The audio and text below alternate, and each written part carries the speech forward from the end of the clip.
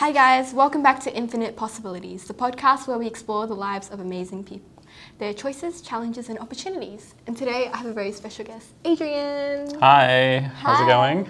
Good. How does it feel to be on this podcast? Feels quite good. I've heard about it Oh, quite a lot. Yeah, yeah. From me specifically, or specifically you, yes. Sad. Word hasn't gotten around yet. Yeah, but we'll after this one. So. Yeah. Sounds good. All of Adrian's friends are gonna watch it. Yeah, definitely. That's how it works. Yeah. Sounds good. And yeah, we'll just have a little chat about Adrian's upbringing and see how he got to where he is today. Yeah, that sounds good. Yeah. So, Adrian, what kind of child were you like growing up? Straight into the good stuff. Yeah. Or the bad stuff. Oh yeah, depending on what kind of child I was. I was quite timid as a kid. I was not super extroverted. I was kind of laid back, but also kind of secretly, a bit self-conscious. Yeah. That's I thought self-assured, and that's the opposite of what I'm trying to go for here. Which is what you are now. Yeah, definitely. It's just like a fake veneer. Yeah. So yeah, it was just as a kid, I just kind of went with the flow. I was pretty, just went along with what everyone was was doing, and I don't know. I wasn't super adventurous. I think my personality kind of shifted as I got older. When I was especially young, I just I was always the teacher's pet. I was goody two shoes. Followed everything the teacher expected, that sort of dynamic. And then I think as I got older, I cared a little less about the teacher's approval in a way. Yeah. And I think, end of primary school going into high school, I started pushing the boundaries a little bit. I was I have in grade 7, me and my friends, we really liked hanging out in the out of bounds areas of the school, and so we had a pair of walkie-talkies, and we would communicate to each other. We'd sneak around corners, and when the teachers, because the teachers would do a patrol of the school, and they would, when the teacher went around the corner and we had a clear beeline. Yeah, we would radio into each other and sneak there, and eventually we'd all rendezvous at this this spot where we would hang out. Yeah. We had snacks and everything set up, and that was quite fun. Yeah. And I think going into high school, just the shift, I was oh, we don't do that anymore. Okay, we're in a completely different landscape here. Yeah, but I mean, despite all that, I was still in the classroom. I was still very conscious of my grades. I had pretty good grades. Yeah. Spill them out. What? My actual grades? If you remember, I guess. I don't know. I don't. It was over 10 years ago. Oh, you're old now. Yeah, I'm an old man. Yeah. And so, yeah, going into high school, it was I think you kind of first realize not many people from the same school are there as you, and you're kind of who am I in this this bigger pond? Yeah, where do I fit in? And high school kids, they start making friends in the first week, and you got to find a group to hang out with and that sort of thing. Yeah. And yeah, I guess I just went with the sort of more academic kids.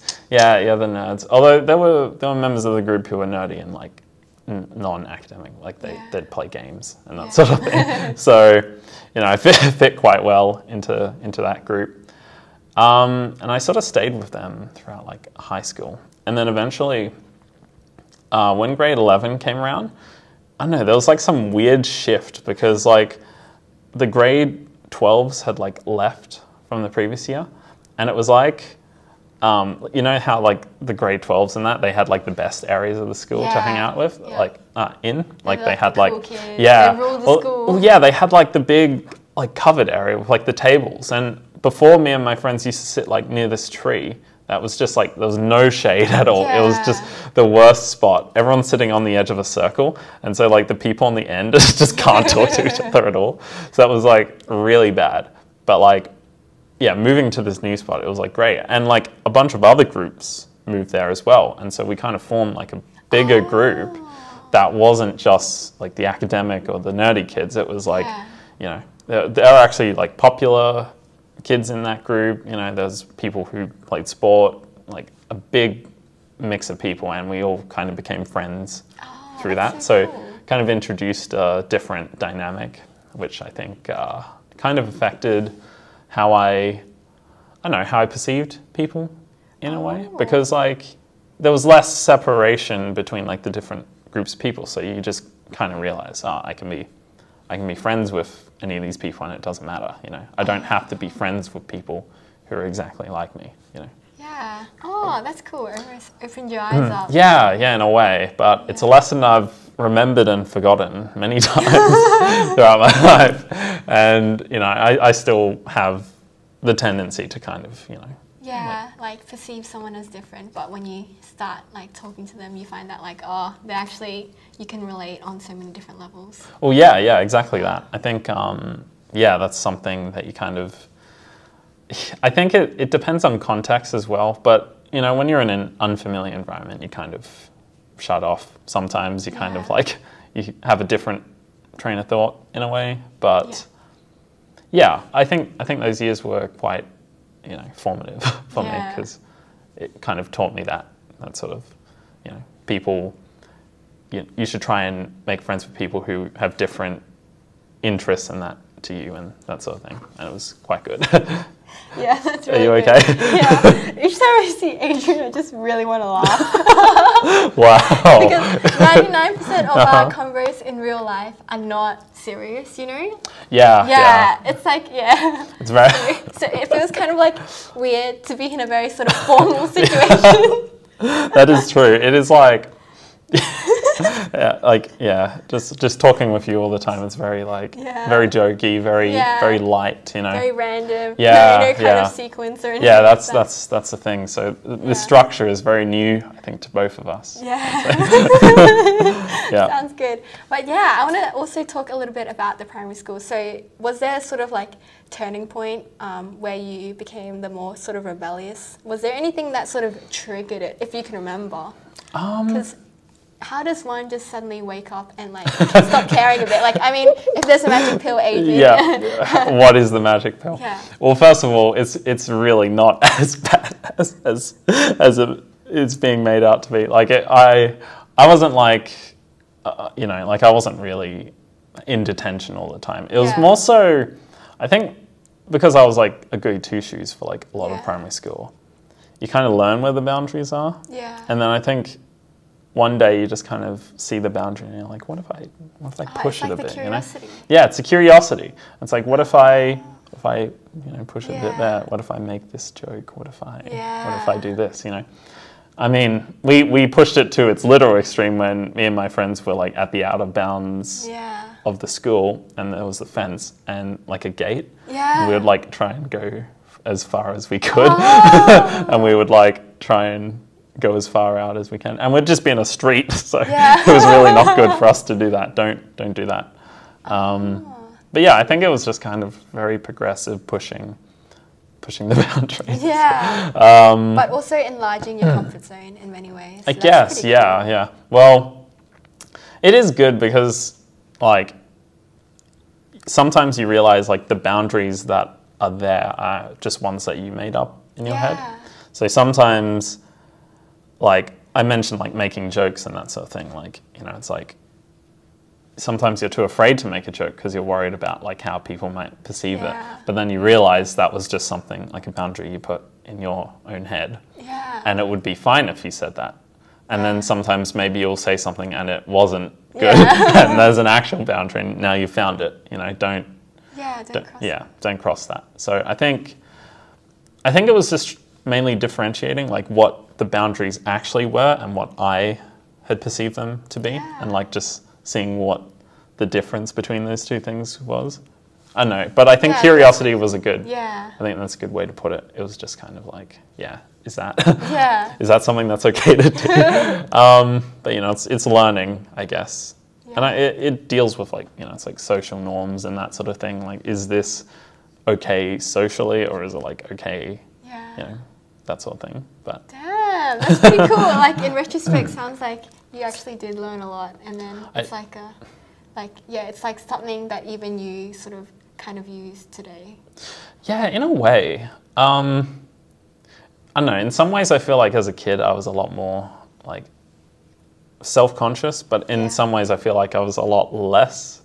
So sometimes there's a bit of a... Yeah, it's like... It's not consistent. Have two opposing things, but they also sort of somehow have harmony. Yeah. Wow, that's very, very... deep. Yeah, very deep, very spiritual. Yeah, wait, so tell me about being like self-conscious in some, like more self-conscious in some ways, but also less self-conscious at that time when you were in primary school. I think like I mentioned, it's kind of like a context sort of thing. So it's like when I'm doing something that I enjoy, I'm obviously a lot more comfortable. And because I'm thinking in like a more positive way, that's like reflecting in how I talk to people and that sort of thing. And you know, it's the same when it's like negative or neutral or that sort of thing. Some days you'll wake up and like, this is something I still find true for me like today, is like some days you'll wake up and you'll feel like you're more inclined to be a bit like awkward or a bit, you know, it's like when people say waking up on the wrong side of the bed, that sort of thing. So I guess the self-consciousness kind of stems from that a bit, but being aware of that, like more self-aware of that, I think has like helped a lot. Like, you know, some days I might feel this way and that's fine, you know, there's always tomorrow or, you know. And I think in other ways it's just learning, like education, just, you know, pushing the boundaries, but also I guess forming more friendships and more relationships and that sort of thing, and just seeing what other people think as well. Sort of that's like a big get a bit of strategies. Yeah, building up the strategy. The building up the toolkit, the playbook. Yeah. Yeah. If joke A doesn't work, hopefully I can pop out joke B. Yeah. You know, and you know, it's like when you hear a joke, either like that's another thing. I learned a lot from like the media I consumed as well. Like, I think that was very formative in like developing like my humor. But my humor is it's not like that clever. I'll just throw out like terrible jokes and it's like kind of very situational, yes, which is kind of my humor as well. That's why we laugh at the same thing. Did you say slapstick? Yeah, sometimes. So would you like laugh at someone if someone like fell over? Actually, if it was you, I would 100% laugh. But that's also, fair, it's things where it's like in the moment when it happens. Like, you know, there are some really clever jokes where I can probably like tell another friend and they'll laugh. But if I said, Adrian, he, you know, I don't know, accidentally, you know, hit himself or something. Do you understand that it's like only in the moment people can understand when like all the conditions are right, where there's like that vibe and at that time. Definitely. And so that's why I feel like my joke quality is quite low sometimes, where it can't be transferred like outside of the context or outside of the moment. I mean, yeah, definitely. That's like something you kind of have to learn, is that in different contexts and with different people, the same jokes and the same conversations, they don't stick. And I think that's like something you kind of have to learn, and you end up like trial and error. Yeah, exactly. I love trial and error. I think as a kid I was always like, and even now to some extent I'm always like afraid of failure. So like, you don't want to like try and push the boundaries because like consequences. Consequences. Even I think going back to pushing the boundaries, it's like finding out there aren't boundaries. There aren't consequences sometimes.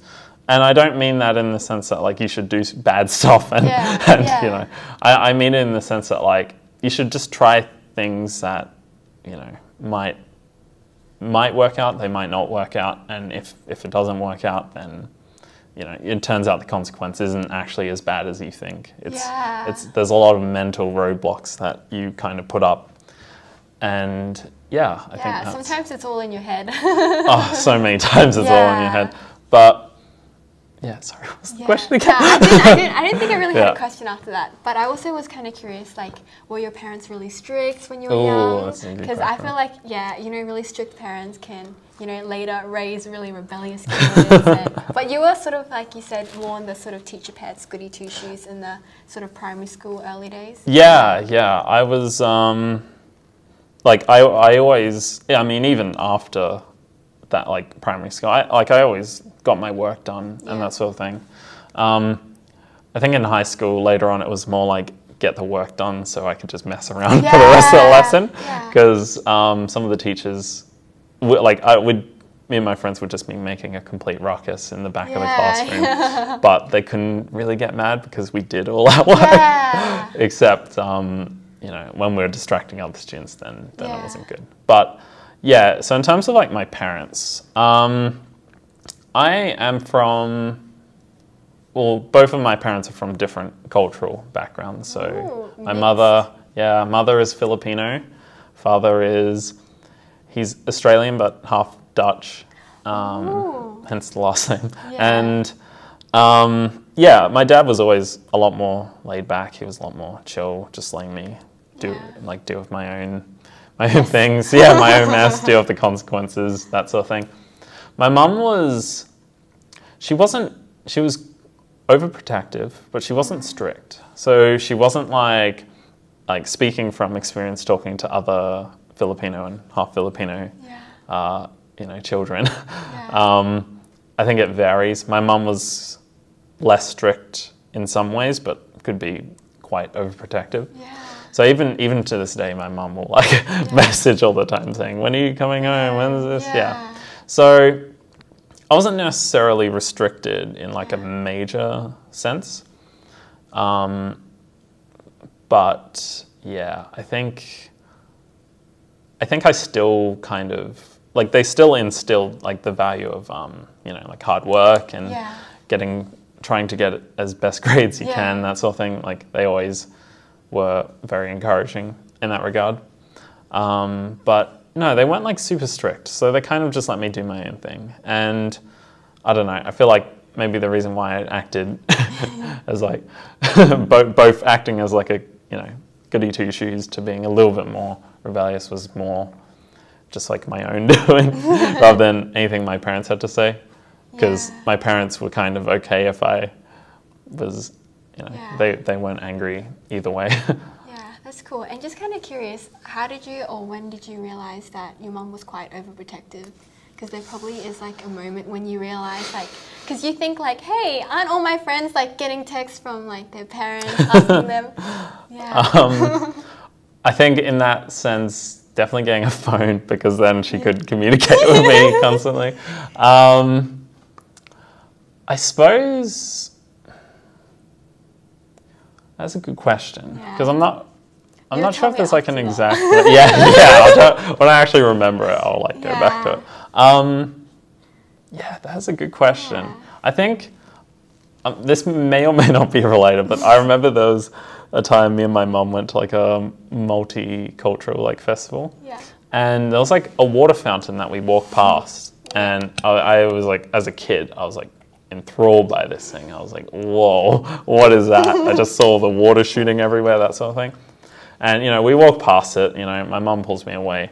And then 5 minutes later, she sees that I'm not with her anymore. And she starts freaking out. She's like, what the heck? What happened? And I had actually run back to the fountain and I was swimming in it. I just jumped in the fountain. There's people. I don't know, I was like 5, I think. I was hoping you were going to say you were 12. I was like, if I was 12. Happened last week, Karen. Wouldn't be as cute, they say. Yeah, it would be a little bit frightening.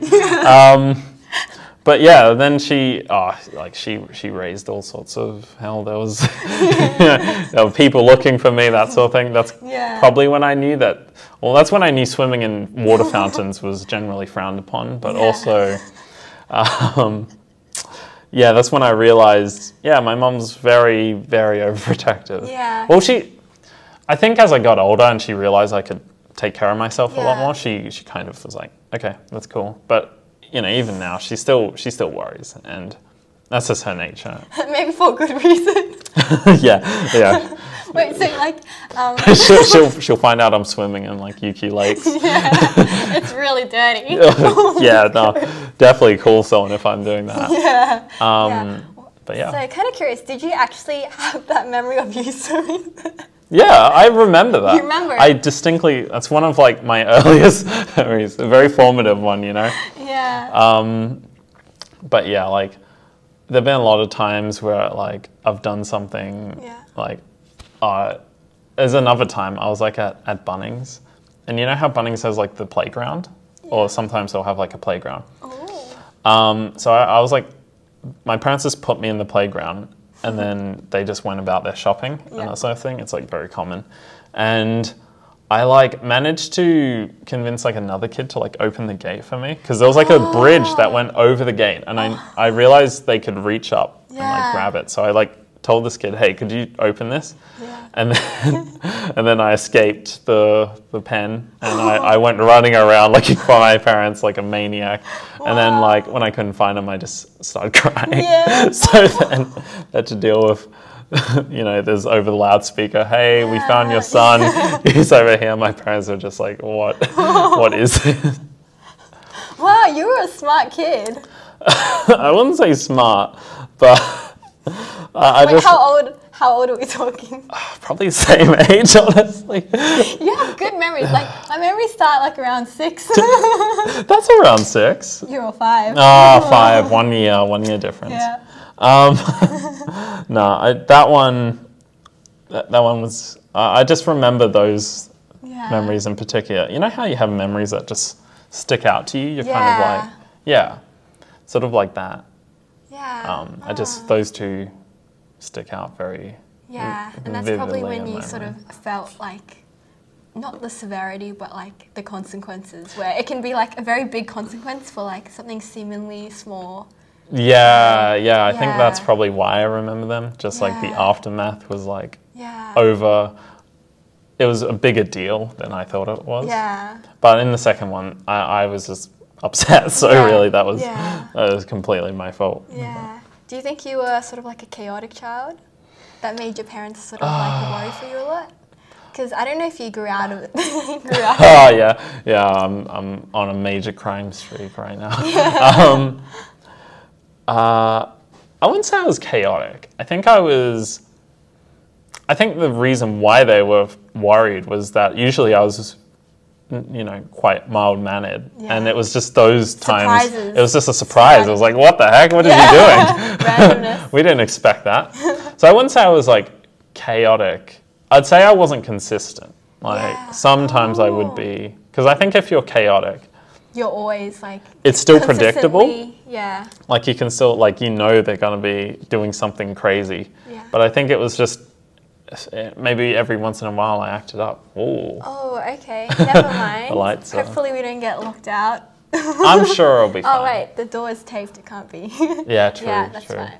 Yeah, because I think sometimes like hearing about like your childhood sort of reminds me of myself. But like, I think, I guess like mine, like, I would say that my mom is also quite protective, but it's probably because more I was like a klutz when I was young. Like I would, you know, someone like I fell into this pool and someone had to save me. Well, like when I was ice skating, I fell onto my face. I had like a massive bruise at some point in time, and my mom, she's like, ice skating is dangerous. Never do it again. And I like pretty much like got quit, and then like but I think for me, when I realised my mum was quite protective of like me in particular, it's because I have a reference of like an older brother, right? There are things that he's allowed to do that I'm not allowed to do. And then like, I was like, I like just wanted to like go to like this party thing. And then my mum, she's like, nah, you can't go. And then my brother went, and I was like, what? That's not fair. And then my mum, she's like, you like break something or something like that. It was just like a very kind of like, random sort of, but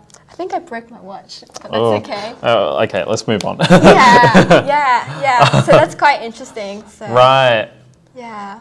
But probably, sorry. Oh no, I also have this, but I think there was also this moment where I realized that like, my mom, she's like very like sort of conservative and like takes extra like is like my mom, she does insurance, so she's like very, very, you know, careful. And then there's this one time when I was going overseas, and then it wasn't like with parents. And then like my mom, like for every year, she had been making me like, you know, one of those like plastic sleeves where you put like paper into it and you have those binders, right? Oh, like a photo album? Oh, no. As in like where it's kind of a binder and it's like just for paper. It's like one of these like sort of plastic things, and then I know them.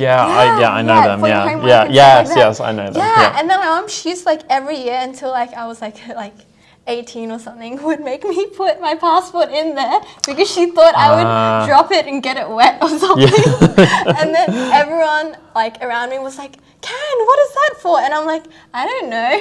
My mom, she always makes me. And then I went home and she's like, oh, I thought you might like drop it somewhere or something. Yeah. So that's kind of like funny in hindsight. Right. Yeah. Yeah, no, that's, I think that's probably a good example of like the kind of thing. So was that like when you realised that your mum, was that like the moment? Yeah, I think like one was like the one with like in reference to my brother. And then that one was like, people like sort of like my treatment like from my parents is sort of like different to my peers. So it's sort of having that space for comparison, I guess. Yeah. So, I think, that it was kind of similar with me when I did get my phone, and you know, my phone would just be just constant messages, and you know, like my mum was fine with me doing that sort of thing, but it was just she wanted updates. You know? She just wanted like, hey, how's it going? You know, which is fine. Like I don't mind doing it, but I think, you know, when it's only you and all your peers are like, it's kind of like, okay, do I really have to? But, what I was going to mention is that because you mentioned your brother, I'm actually an only child.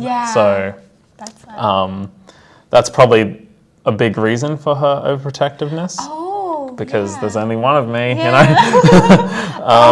That's so funny. Like I remember one of my coworkers, he used to say something a bit inappropriate. Where, so every day I would, so he'd be like, where he works is around like the entrance of like me like exiting and coming into the company, and then and then like when it was time to leave, he'd be like, Karen, where are you going? I'm like, going home. And then he's like, don't you have a brother? Like they don't need you. You already have a brother. I'd be like, I know, right? But so that sounds like something I'd say. But bet you never got that. So no, didn't get that. I was always, I mean, that's the thing. Like there's, you know, the standard like as an only child, you always get like the standard questions like, oh, I bet you're spoiled, or do you ever wish you had like a sibling or that sort of thing? But I feel like, I don't know, I feel like when I was younger, I definitely did want to have a sibling.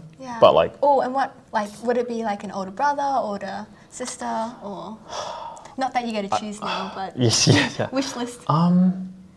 I feel like having an older brother would have helped in the sense that they would have had to do everything first, and then you're just following in their footsteps and that sort of thing.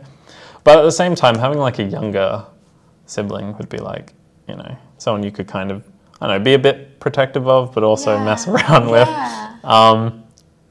I don't know, like that dynamic, I think, is something that I kind of wished I had as a kid. But like at the same time, I think probably my relationship with my parents is like very strong, and maybe that's because I was an only child. That's true. Limited time. That's true, and you have to talk to your parents and no one else when you're at home. So that's true. Yeah, interesting. So did you like now, like if you had the choice, magic wand, sibling or no sibling? Ooh, that's a good question.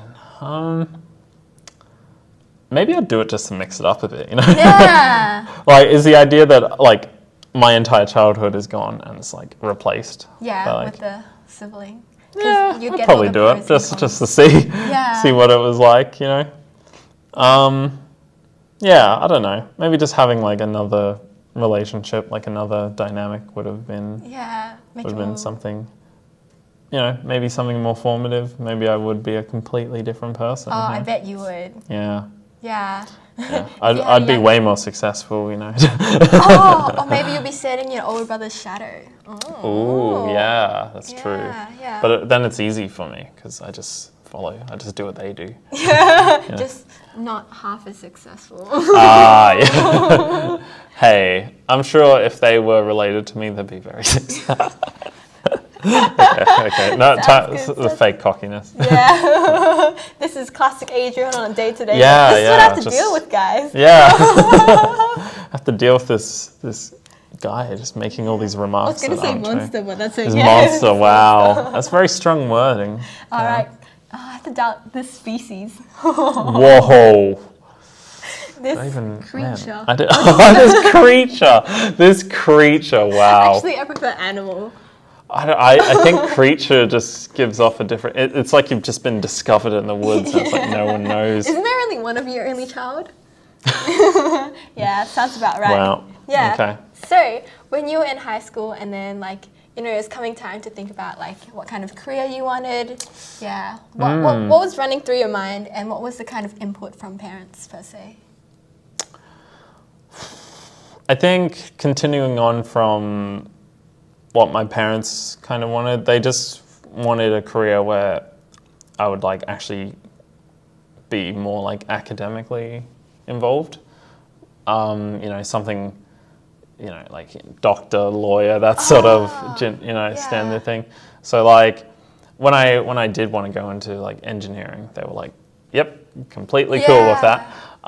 In terms of like why I went to like software, well, I'd always been like interested in computers and that sort of thing from like a very young age. How old are we talking? I think when we first got the internet, I was like 4. Whoa. Well, that was like when I first learned how to like use the computer because... Wow, you learned it at 4. Yeah, my dad was using it all the time and I guess I was like interested in what he was doing. Yeah. So he showed me stuff like, you know, if you have here, you can look stuff up on the internet. And this was back when they had, you know, the dial-up modems and they made the funny noise. Yeah. But I remember as a kid, like trying to go on the computer while he was like at work. Oh. And I couldn't access anything because with dial-up, you have to like set it up so it goes through the whole process. And then when you're done, you just turn it off. So it's not like now where the internet is just consistent. It's just on all the time. So I was trying to like Google stuff and I'm like, what am I doing? Oh, you were smart for a 4-year-old. I mean, I was only trying to find out like how to make paper planes because I really liked, I loved paper planes. Oh, that's so cute. Yeah. But yeah, not being able to access those paper planes was very sad. And then eventually he taught me how to like use the dial-up. Yeah. And there was a whole process, but I think that was kind of when I got more into it. And then when I found out you can play, you know, pinball on the computer. Legend. Yeah. And all these games. And then I sort of got more into that. But I was like always interested in computers. And so I think it was pretty natural for me to want to do that. There were like some classes I did in grade 7 where we'd like try and program a little Lego robot, that sort of stuff. I think it was just that thought process of trying to make the like program, even though it's like super basic programming. It's like you have blocks and you're just linking them together, that sort of thing. But I don't know, I think it was quite good, that sort of thing. So I think it was around grade 10 I decided, yeah, I'll try to pursue that. And I think it was just because that's when they make you pick all the subjects you're going to do in grade 11 and 12, so you can like try and get a good OP. Yeah. So you can go to uni and that sort of thing. Woohoo. Yeah. But I remember I was like pretty dead set with that career path, and so I realized that as a programmer that you're gonna need to learn how to type. So I like spent 6 months like teaching myself how to type and that sort of thing. Do you have a fast typing speed now? Relatively. I don't want to say a number. A little bit humble. Yeah, don't say a number. It's fine. You can tell me after. Yeah, that's a good idea. Yeah. Maybe I'll race you. Type racer. Nah, my typing is terrible. There was like this program, Typing Tournament. I used to like go through all the levels. Click number 1, 0. Yeah. I remember being like afterwards, like deciding on that. I remember being pretty frustrated because at my primary school they always emphasize teaching running writing and instead of typing. And then we never ended up, that's a skill I never ended up using except for signatures.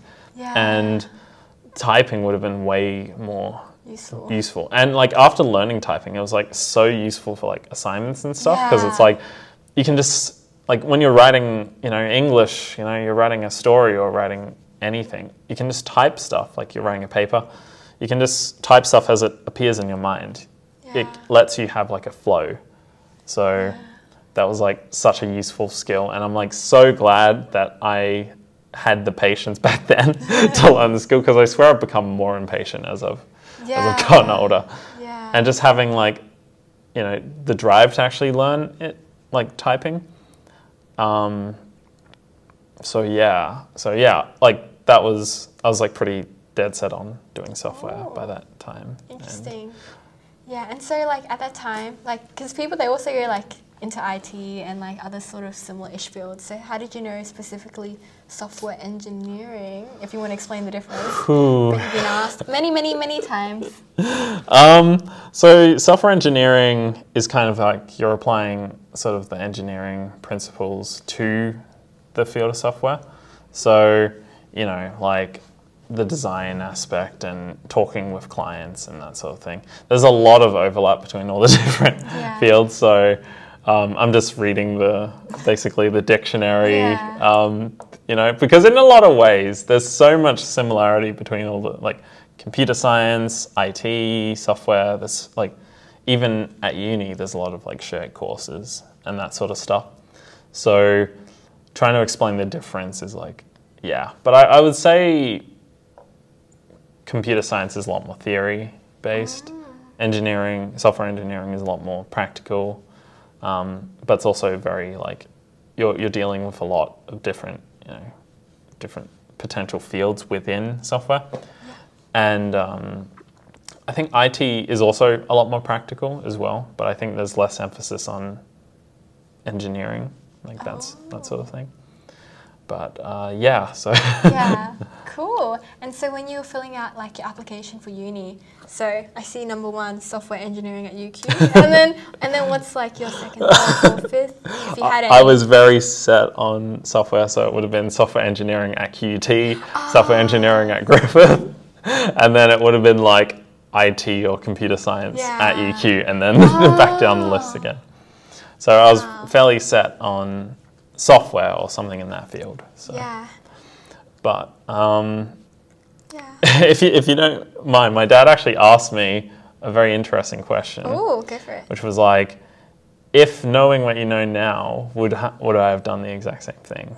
And I think I still would have, but I probably would have looked at other engineering fields. Like I definitely think I would have gone into engineering, but I think I was a bit more dismissive of the other engineering disciplines before, and I would probably take the time to consider them now. So like mechatronic or electrical, but still like, still dealing with wires and computers and that sort of thing. But software's always been a bit of a black sheep. It's just kind of like more focused on completely like being on a computer rather than the other ones where you're like, more hands-on. Yeah, a lot more hands-on. Like there are hands-on courses in software, but it's a bit more just sitting on a computer, just tap, tap, tap. Yeah. Which, I like.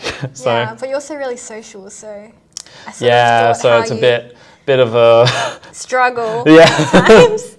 Yeah, it's interesting because I had a friend, and then he did computer science, and then like when he graduated, the teacher said like, you would like never really like be very, very successful at computer science because you love people too much. Oh, right. Because some people, like some YouTubers, they say that like, to be like excellent at coding, like you have to be able to like sit down for extremely long periods of time. And generally it's like they're quite introverted, right? Where they don't necessarily have to feel that urge, like they can like don't leave the house for. That's a bit of a stereotype, but I was going to remark, it's definitely a stereotype, and it's definitely something that I was like thinking about when I like went into it. But I think having the ability to converse with people is especially important. I think with engineering, you're dealing with all these different groups of people at a company who have different roles, they have different, you know, they're working on different stuff. And I think being able to communicate with them properly, especially when you're on a project where there's a client, you know, you have to be able to communicate with all different roles and that sort of thing. So I actually think it's very important to be able to like speak to people and, you know, be able to communicate properly. And I think with software engineering, if you're able to do that, that's something that can set you apart from other people, because there is the stereotype that that you're not going to be very social. No one knows, like, you're just going to be in a dark room and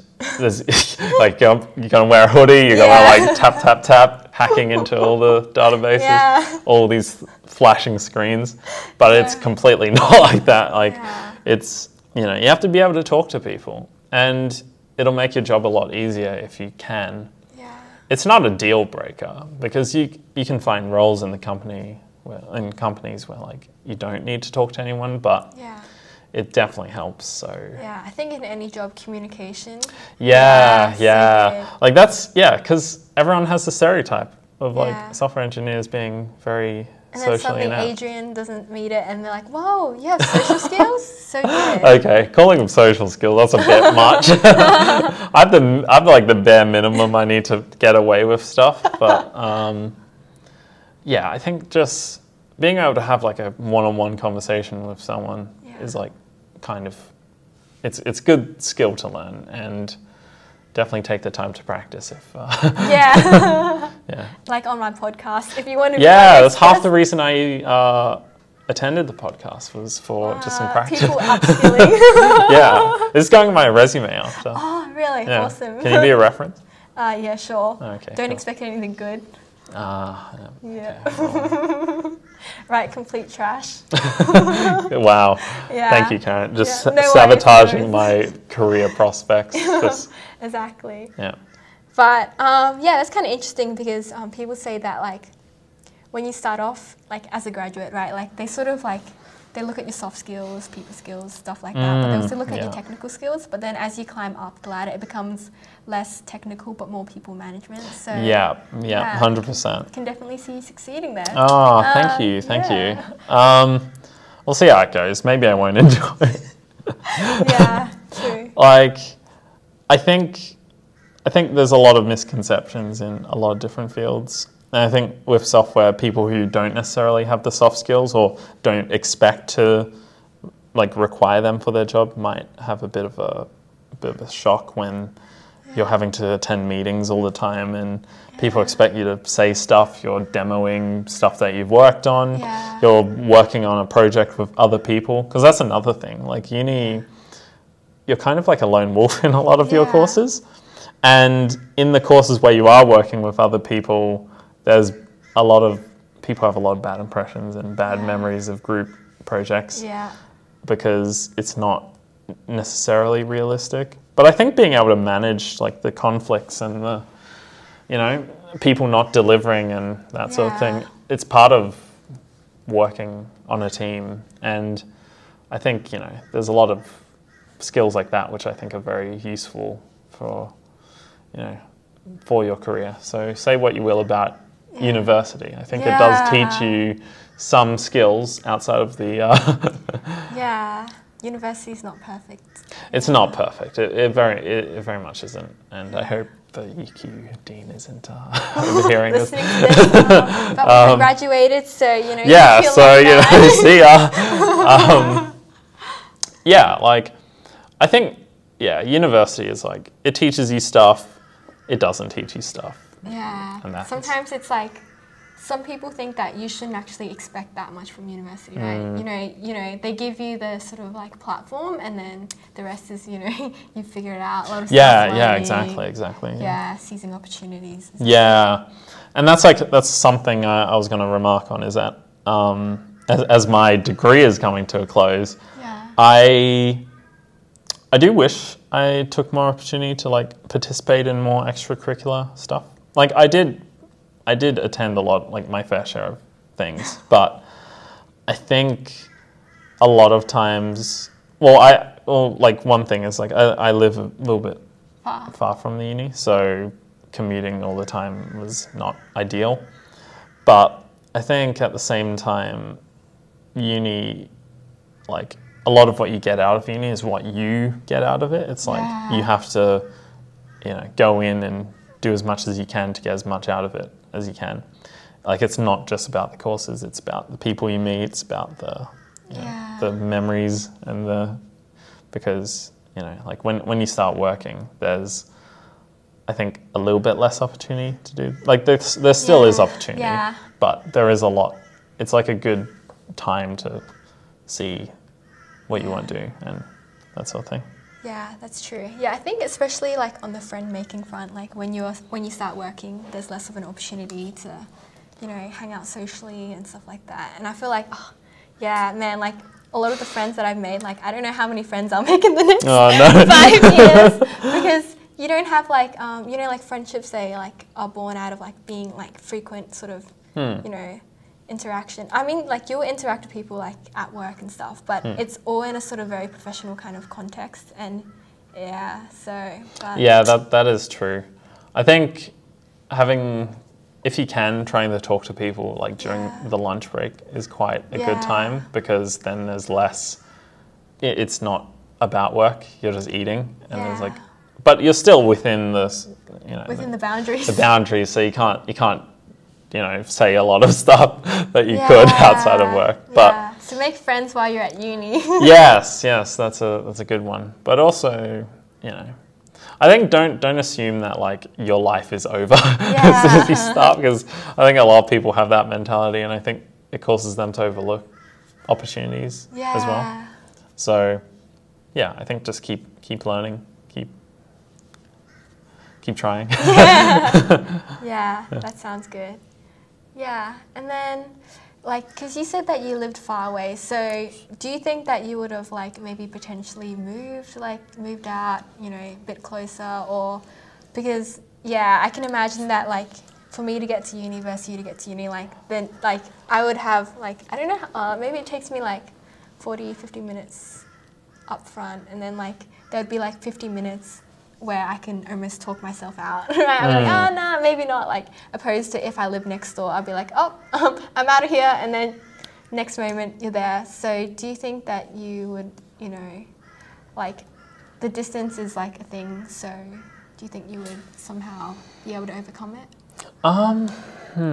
That's a good question. I think in a lot of ways it did come down to like money, but also like, you know, like, I'm very comfortable living with my parents, and I would have to move out with like a group of people who might have a completely different lifestyle to me. Yeah. They might have completely different priorities, and even like amongst friends, like moving out with friends, you really find out stuff about them that you don't want to know, and like you weren't expecting. They might be a completely different person to live with than you anticipate, and so. I don't know, I think there was a lot of unknowns, and that kind of was why I was like, yeah, I'll just commute in, it's fine. Yeah. But maybe now I would probably be a bit more open-minded to it. I think just throughout uni I was a bit like, it's fine. And then like, you know, when the pandemic happened, I was like, oh, I can do everything from home anyway. So yeah. But software as well kind of lends itself to being like you're able to do it remotely. So even before COVID, it was like I wouldn't rock up to uni a lot. I would just stay home. Fair enough. So it doesn't lend itself well to the stereotype of the software, but it does make it easier for you to do more stuff at home when you're in this field. But yeah. Fair enough, because I wonder if, like, you know how you give, like, advice to your younger self, if you're like, oh, go to uni more, and then, like, we rewind to Adrian in year 2, whether or not you'd actually take that advice, because you'll be like, oh, man, I'm so tired, I just handed an assignment, can't really be stuffed to get to uni, or, you know, I almost wonder if, like, even if you knew what you knew, if history would almost repeat itself. I feel like history probably would. I feel like I was always, like, I don't know, everyone was just saying... at the time, you knew like, oh, you know, like there's stuff going at UQ, I could go to X event, but you're like, so far. Yeah, it's just like, it just adds another barrier, and it's just another opportunity for you to say no to something when you live so far away. Yeah. But yeah, I don't know. I think it's just now because, like, at this point in my life and my degree and that sort of thing, it's like you're kind of just reflecting a lot on like what you've been doing for the last 4 or 5 years, definitely. And it's like, you know, like I never asked myself, you know, super deep questions before. I always thought it was a bit cliche, but like now I'm just like, who am I? Yeah. What am I gonna do for the next? Like, you know, there's like all these big questions, and you know, just trying to work out what it means to you, and the answers to that is like something I've been thinking about lately, and I'm still thinking about, you know. Yeah, me too. Like graduation is like the perfect time for uncertainty, existential crisis. And it's like, you know, I feel like I'm in a limbo right now. It's like, okay, I'm just in this in-between period between this and this, and it's like, but I think, you know, I think once that's over, hopefully it's good. I don't know. It's just this, you know, it's the stereotypical quarter life crisis, you know, 20-year-old uncertainty, that sort of thing. But, you know, interesting. See how it goes. So we're nearly at the end of the podcast. So about the deep questions. So, Adrian, to you, what do you think the meaning of life is? It has a lot of like philosophical and like religious context. This is your league. Oh boy. I think in terms of, I guess it's just, like the meaning of life is very subjective. It's very individual, I would say. I think at some point in everyone's life, you ask yourself the question. But I think it's just whatever meaning you want to give it. I think it's just, it's a very cliche answer, but it's true, I think. Depending on what you believe, you know, if you believe there is like destiny, you know, that sort of thing, there is that. But it's like, you know, there's still a lot of individual input. There's a lot of input from other people telling you what you should do in your life as well. And I think it's just the decision that you make based on those inputs is kind of like, and the way that you want to move forward in your life is probably, I would say that's the meaning, but... Yeah, so what is your meaning? What is my meaning? I mean, you know, like I had the typical, you know, I've been raised with the, you know, the typical, you know, get a job, get a house, have a family, that sort of, you know, the trinity of like ideas. But I think a lot of people tend to overlook like the smaller events in life, and the smaller, they don't really appreciate it as much because they're too busy looking at like the big picture things. And I think taking the time to, you know, reflect on that sort of thing and just think about the small things in life, like the small goals that you want to achieve, you know, I think it's not always about those, you know, job, family, that sort of thing. I think there's a lot of stuff to experience, and you should try and experience, you know, some of it if you enjoy it, you know. But I guess pretty good answer. I don't know if it was a good answer. It was just, that's just what I've been pondering. That sort of thing. But and so if it's, you know, if life is about the small things, what do you think is your perfect day in the life? Thanks for the good segue. Yes, that was a good segue. I like that. Day in the life. I think the perfect day in the life would be just a day where I could work on like a personal project, but also a day that had like some downtime as well. So like, I don't know. I like programming, but I haven't had much time to do it in the context of like personal projects. So I think focusing on a personal project, like really getting stuck into it, would be good. You know, at the same time, practicing skills, you know, all these different things, being a bit somewhat creative. And then for like the rest of the day, just like relaxing, doing like just complete downtime, you know, just drinking coffee, playing games, watching TV. But I think having a mix of the two, like time where I can just step back from what I want to work on and time to actually get into the meat of it, you know. Yeah. I think I really enjoy both of those, but it's just completely circumstantial. Yeah. Because I think having one without the other can be very, like if you don't have something you're passionate about, it's like, you know, like it feels like it's meaningless. Yeah. But at the same time, if you don't have time to step back and, you know, ponder things and do stuff that doesn't require much thinking, it's like, you know, it can be a good refresher. Definitely. So the key to life is balance. Balance. Whoa! Is that the theme? Nice. Can you imagine? No one has ever said this. Balance.